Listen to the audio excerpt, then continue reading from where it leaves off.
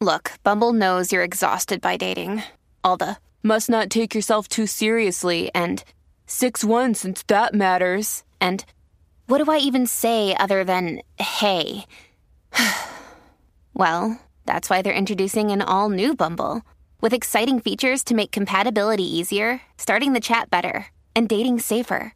They've changed, so you don't have to. Download the new Bumble now.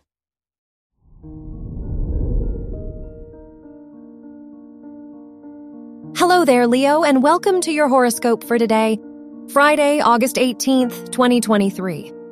As your chart ruler, the Sun, conjuncts Venus and squares Uranus in your 1st, 10th, and 12th houses, it wouldn't hurt to do some soul-searching. What fulfills you now versus before? Listening to your inner guidance may spark some new ideas if you allow it. Your work and money.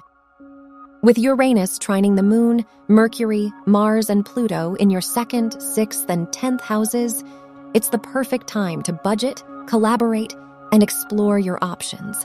Your financial security and career goals are more likely to coincide now, so it wouldn't hurt to make some big moves. From learning to starting a business, now is the time to start. Your health and lifestyle. As the Moon conjuncts Mercury and Mars and opposes Neptune in your 2nd and 8th houses, the changes you want to make could feel out of reach. Despite this, it'd be beneficial to set boundaries and reconsider your priorities. Only you know the lifestyle that'd support you most, but there's no harm in asking for advice along the way. Your love and dating. If you're single, your 5th house ruler's trine with the Moon and Mercury suggests now is a great time to go on a first date. Not only will it be easier to communicate, but it's also a good time to trust your intuition with new people. If you're in a relationship, now's the time to do something thoughtful or surprise your partner with a fun activity. Wear purple for luck. Your lucky numbers are 1, 23, 39, and 40.